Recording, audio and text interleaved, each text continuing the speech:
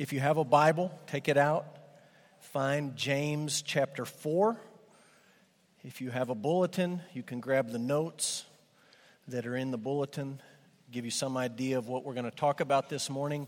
In James chapter 4, just to jump ahead a bit, if you look at verse 4, James uses the same phrase, a little bit different in each case, but it's very similar. He talks about friendship with the world, and he talks about being a friend of the world. And so this morning, the overarching theme or topic of what we're going to look at in James 4 is this issue of worldliness. For centuries, Christians have struggled to define worldliness. What does it mean to be worldly? What does it mean to be a friend of the world? Christians have argued about this. And if you look through the pages of church history, in different eras and different places, you'll find all sorts of different answers. For example, worldliness has been defined as an activity, as a place, as a technology, as a day, as a program, and as a style. And I'll just give you a few examples of each of these before we jump in. Number one, an activity. This picture I'll put up on the screen. This is North Benson Baptist Church. This is the first church that I ever pastored.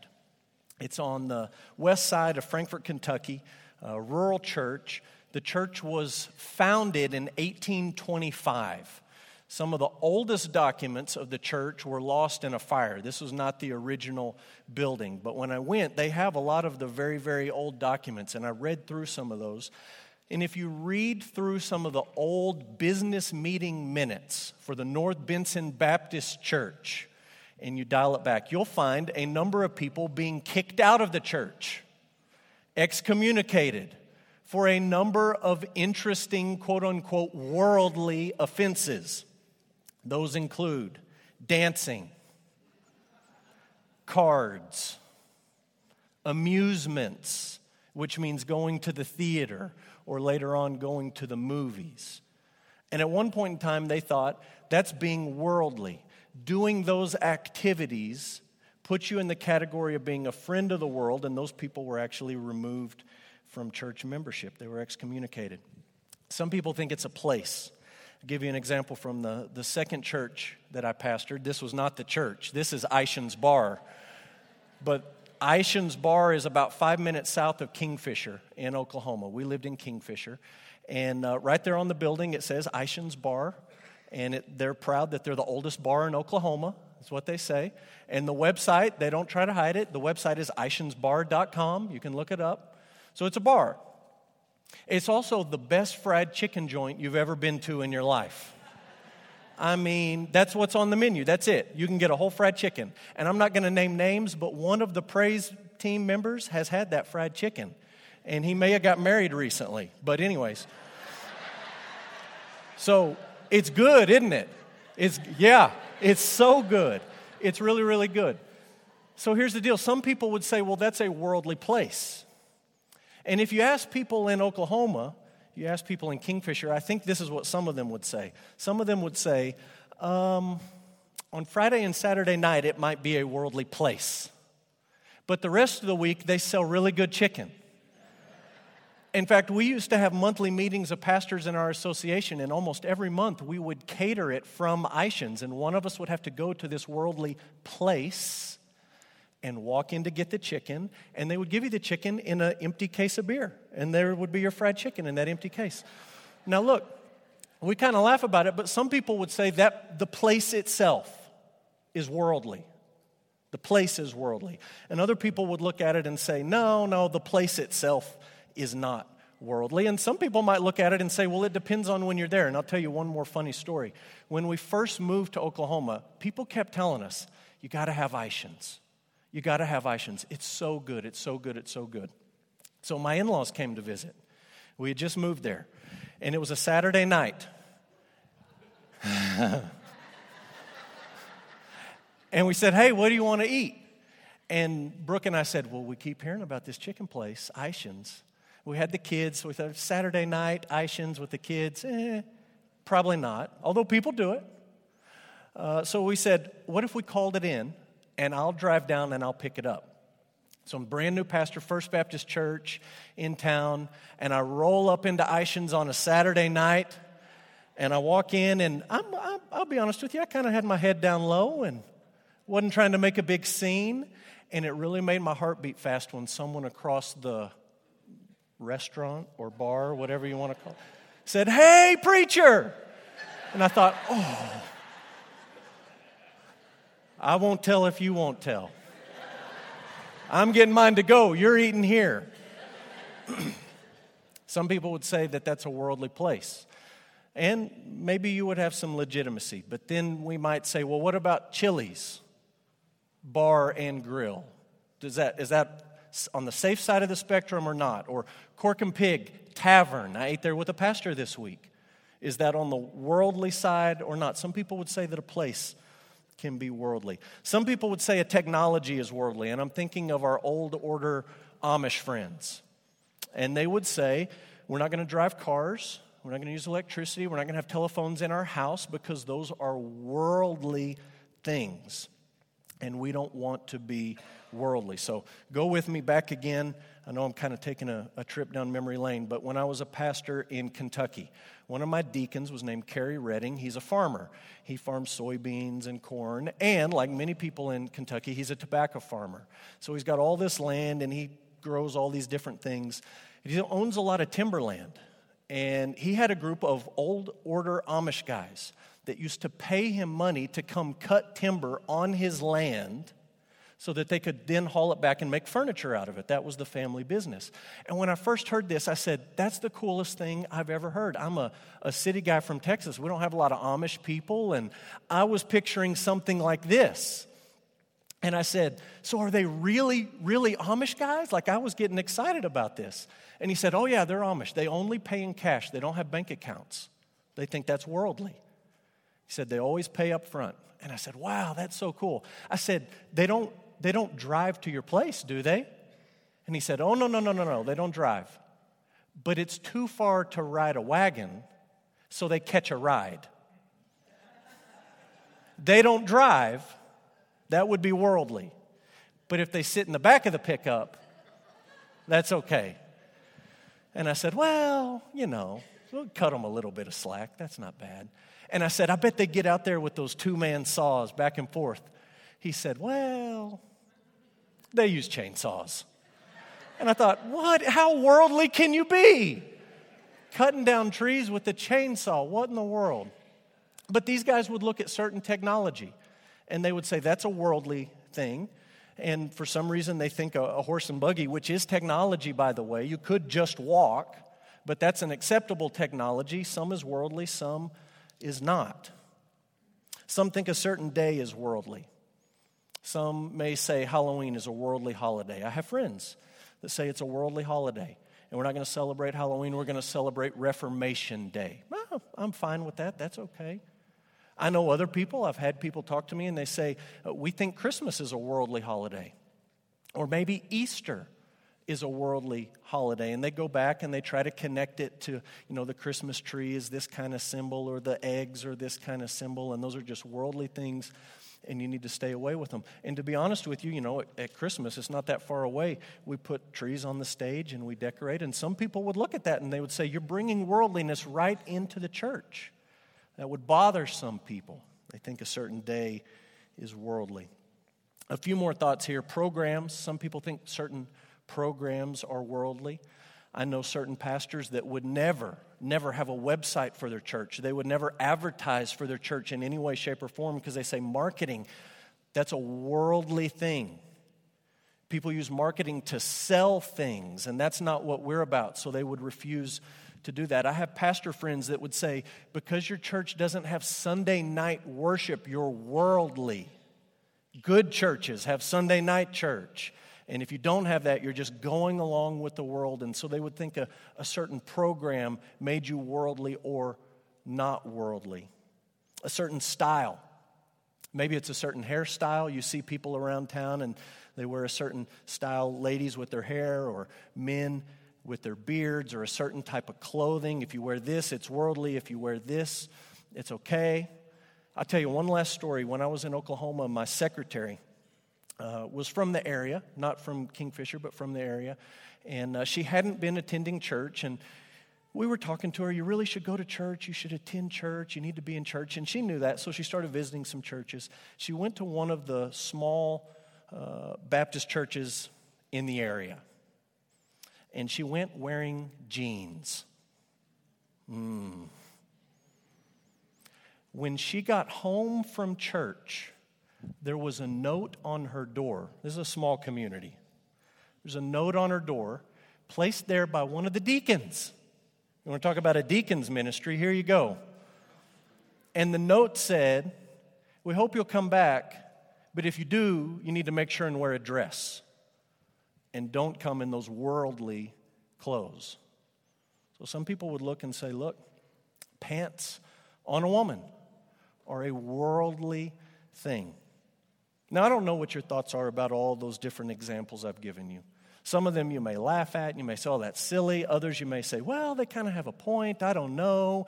You may think it's kind of some sliding scale where certain things would be too far and certain things might be able to slide by. I just want to suggest to you before we jump into James chapter 4 that when we talk about worldliness and we try to define it by something external, we're really missing the point. When James talks about being a friend of the world, friendship with the world, he really doesn't end up talking about anything external that we can sort of locate on a map or put our finger on or take an external picture of. But he really talks about our hearts, what's going on inside of us. And so the big idea of the passage is really simple. God intends to rid his people of worldliness. He intends to rid his people of worldliness. Remember, all the way back to James chapter 1, the goal of the Christian life is that we would be perfect and complete, lacking nothing. The goal that God has for his people is that they would grow to Christian maturity, and part of that process is getting rid of worldliness. And when James thinks about it, he's not really thinking about the style of clothes you have or where you're going to eat dinner or a certain schedule that your church might keep, any of these external things. But he's really thinking about our hearts. And so the goal this morning is going to be to look at what James actually has to say about worldliness, to see how God intends to get rid of it in our lives, and then to move forward as his people in obedience. So look at James chapter 4. Let's read verse 1 down to verse 12. Scripture says this: "What causes quarrels and what causes fights among you? Is it not this, that your passions are at war within you? You desire and do not have, so you murder. You covet and cannot obtain, so you fight and quarrel. You do not have because you do not ask. You ask and you do not receive because you ask wrongly to spend it on your passions. You adulterous people. Do you not know that friendship with the world is enmity with God? Therefore, whoever wishes to be a friend of the world makes himself an enemy of God. Or do you suppose it is no purpose that the Scripture says he yearns jealously over the Spirit that he has made to dwell in us? But he gives more grace. Therefore it says, God opposes the proud, but gives grace to the humble. Submit yourselves therefore to God. Resist the devil and he will flee from you. Draw near to God and he will draw near to you. Cleanse your hands, you sinners. Purify your hearts, you double-minded. Be wretched and mourn and weep. Let your laughter be turned to mourning, your joy to gloom. Humble yourselves before the Lord and he will exalt you. Do not speak evil against one another, brothers. The one who speaks against a brother or judges his brother speaks evil against the law and judges the law. But if you judge the law, you're not a doer of the law, but a judge. There's only one lawgiver and judge, he who is able to save and to destroy. But who are you to judge your neighbor? Let's pray.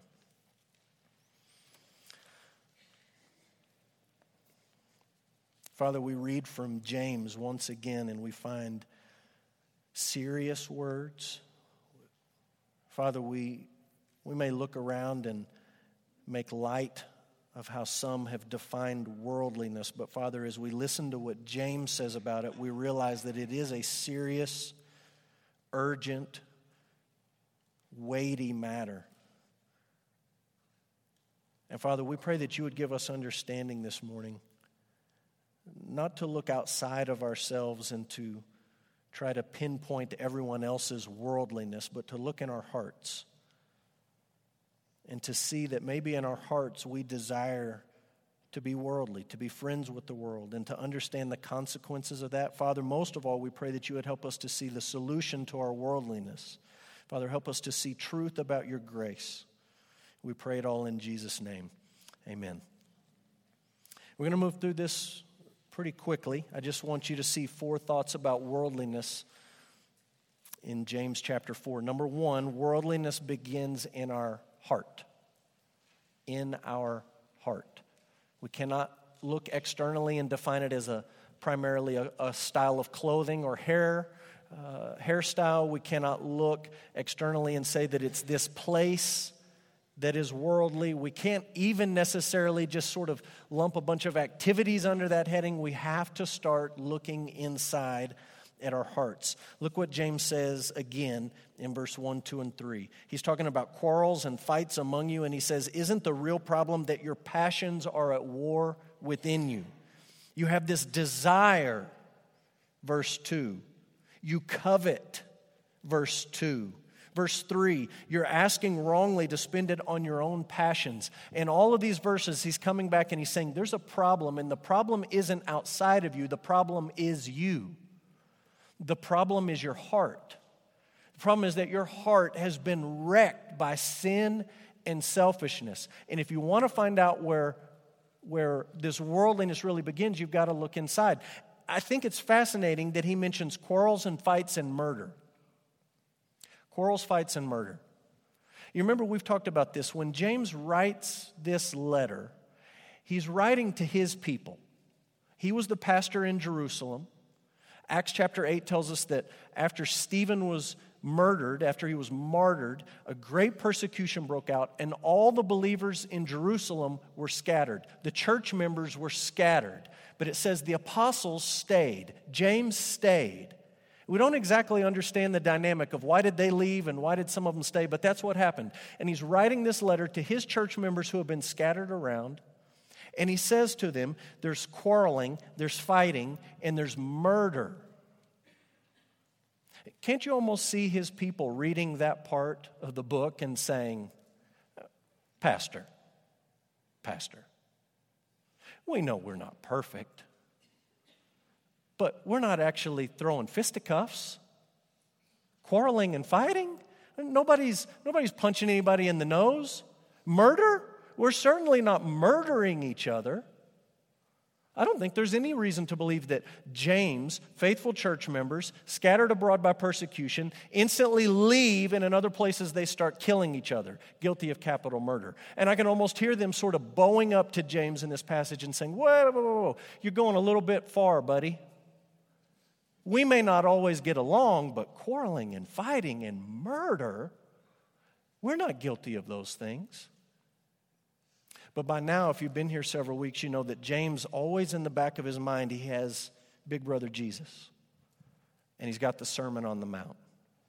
And as they start to say, hey, we're not guilty of all that stuff, I can almost just see the smile on James' face where he says, yeah, but. Do you remember what Jesus said in the Sermon on the Mount when he talked about some of these same issues? Matthew chapter 5. You've heard it said, to those of old, you shall not murder. Whoever murders will be liable to judgment. But I say that everyone who is angry with his brother will be liable to judgment. So my list of fighting and quarreling and murder really is an issue for you. No, you may not be guilty of any capital offense in the eyes of the civil authorities. You may not have actually taken that knife and plunged it into your brother's heart. But you have fighting and you have quarrels. There's anger in your heart that's motivating all of these things. And he's about to talk about worldliness, and what he's saying is you don't need to look externally to define that. You need to start with yourself. You don't need to look outside and point fingers at the world and talk about how bad all those people are. You need to look at yourself and realize that the real problem is you. And it's your heart that's been wrecked by sin and wrecked by selfishness. So worldliness begins in our heart. Number 2, worldliness makes us enemies of God. Enemies of God. Look what he says. These are about the strongest words in the book of James. And the whole book is strong. It's very direct. It's very confrontational. But look what he says in verse 4 and 5. He says, you adulterous people. Calls them adulterers. Do you not know that friendship with the world is enmity with God? Whoever wishes to be a friend of the world makes himself an enemy of God. He kind of takes away the fuzzy middle that we all wish existed. And he kind of just boils it down and says, look, you can either be on God's side or you can be on the world's side. But understand, if you look at your heart and you find yourself on the world side of things, that makes you God's enemy. It makes you adulterous in God's sight. The verses remind us of something that maybe you read in Jeremiah. Jeremiah chapter 3. God's about to send his people into exile. And the prophet says this, surely as a treacherous wife leaves her husband, so you have been treacherous to me, O house of Israel, declares the Lord.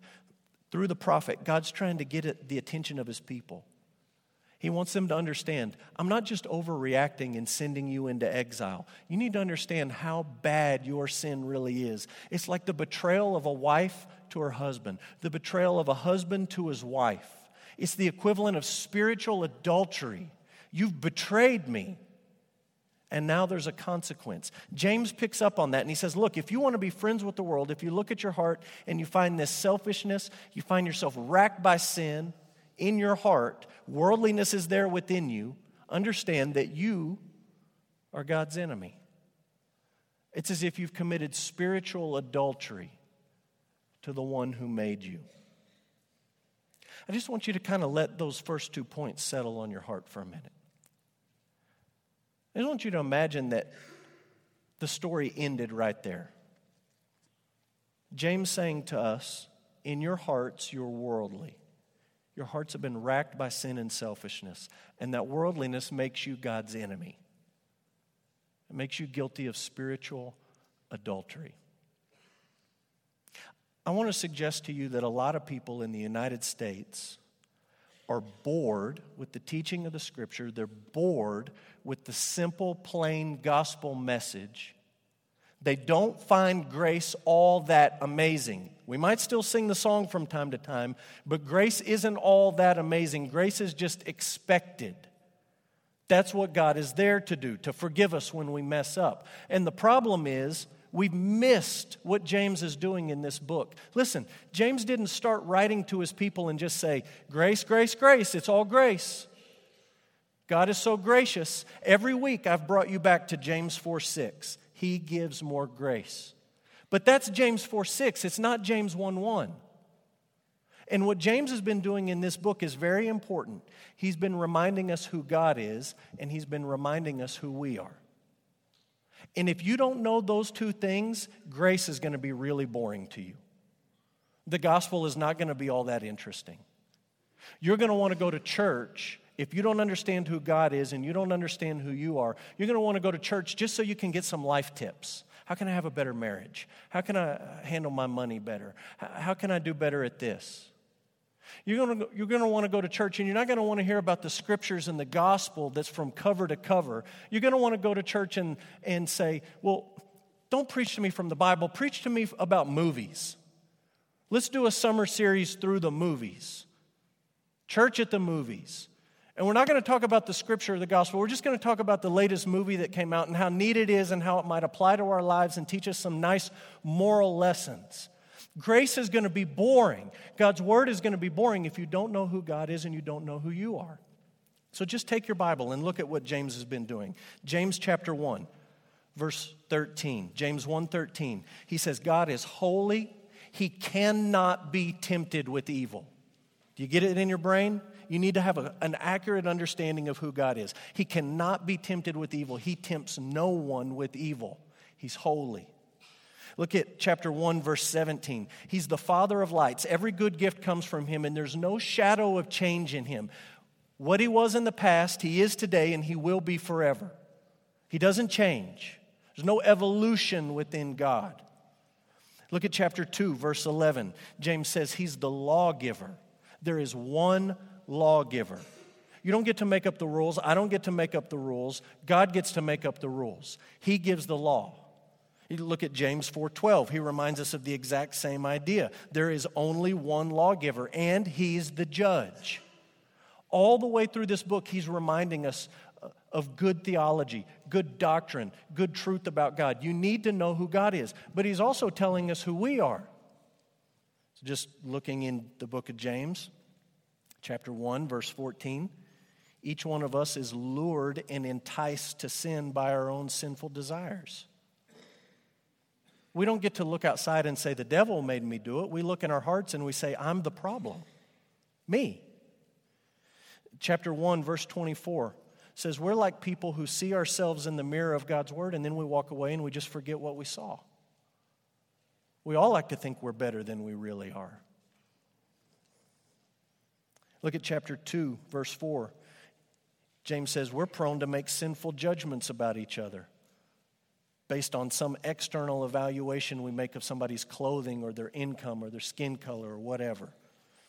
Look at James chapter 2, verse 10. He says we're lawbreakers. And if you break the law, you're accountable for the whole thing. Not just what you've broken, but you're accountable before the one who gave the law. Look at chapter 3, verse 8. James says we're people who can't control our tongues. We talked about this just a while back. The reason we can't control our tongues is that we can't control our hearts. Chapter 4, verse 4, James says we're adulterers. We're enemies of God. You just let those two realities settle on you by the time you get to James chapter 4. On the one hand, you've got the holy, law-giving judge who never, ever changes. The Father of lights, pure and perfect and righteous. And on the other hand, you've got us and all the mess that we are, as James has spelled it out. And you put those two things together and you say, how in the world are people like us ever going to end up being perfect and complete, lacking nothing? Because the only thing the judge owes us is judgment. That's when James 4:6 comes in. When the full weight of what James is building up to in chapter 4, it reaches this crescendo, and James says, look, worldliness, it makes you an enemy of God, and it's you. It's in your heart, and it's in my heart. And you just almost reach this point of despair where you get who God is and you get who you are. James says this, James 4:6, He gives more grace. But He gives more grace.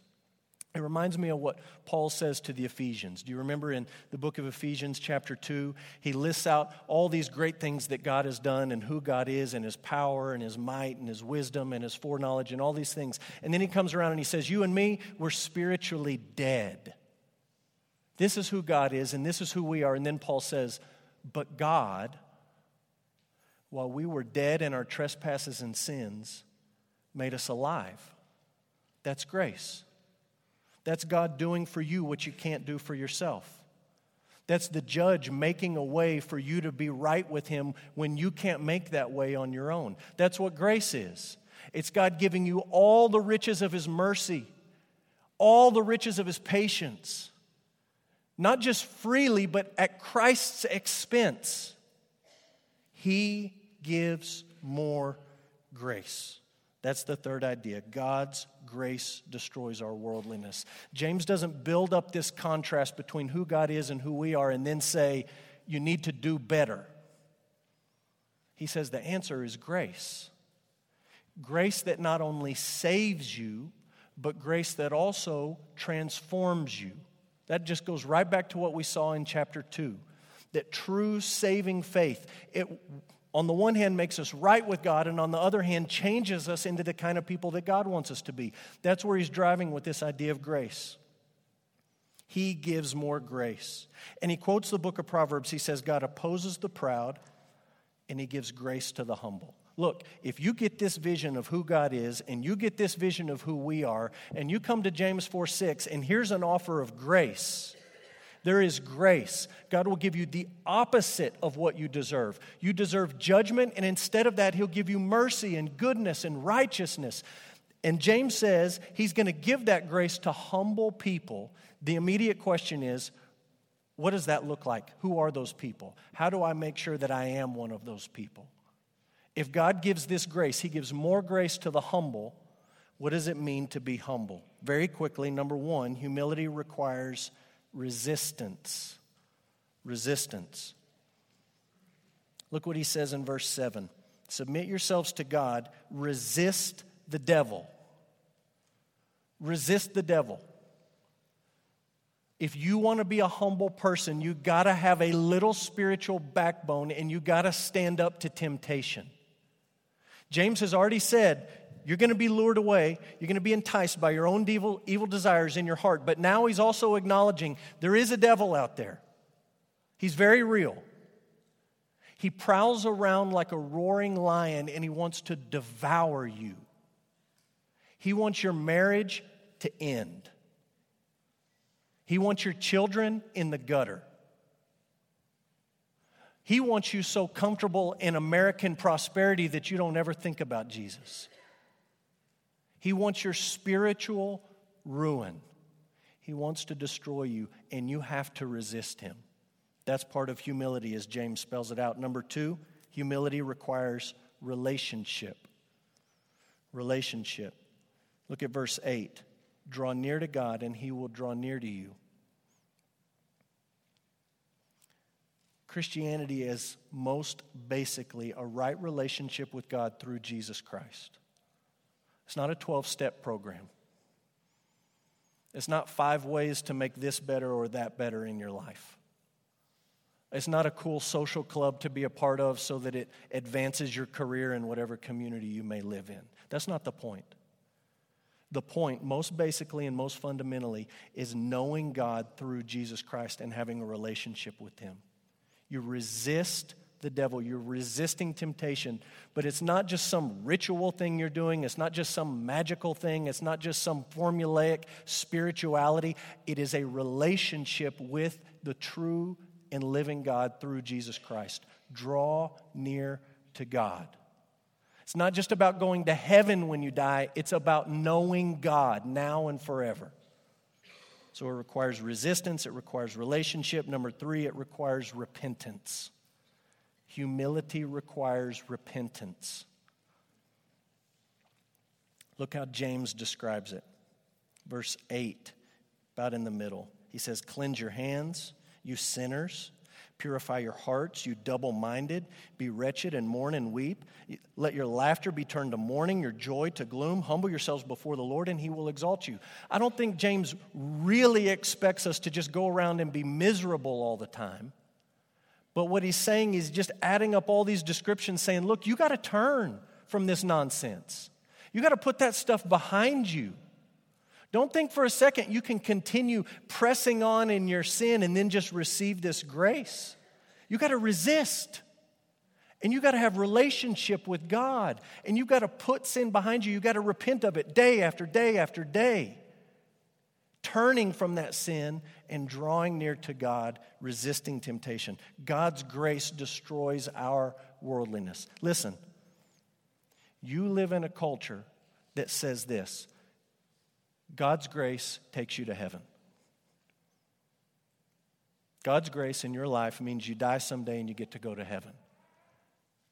That's such a shallow view of what God's grace does in our lives. I think it would make James nauseous. James says, no. God's grace is going to take you to heaven someday, but it's also going to change you now. It's going to make you into an entirely new person, a person with faith, and a person with faith that works. God's grace destroys our worldliness. Number 4, we should be cautious when judging worldliness in others. Cautious. This is my best attempt to summarize what James is trying to say in verse 11 and 12. This whole thing's about being friends with the world, and that's true of us.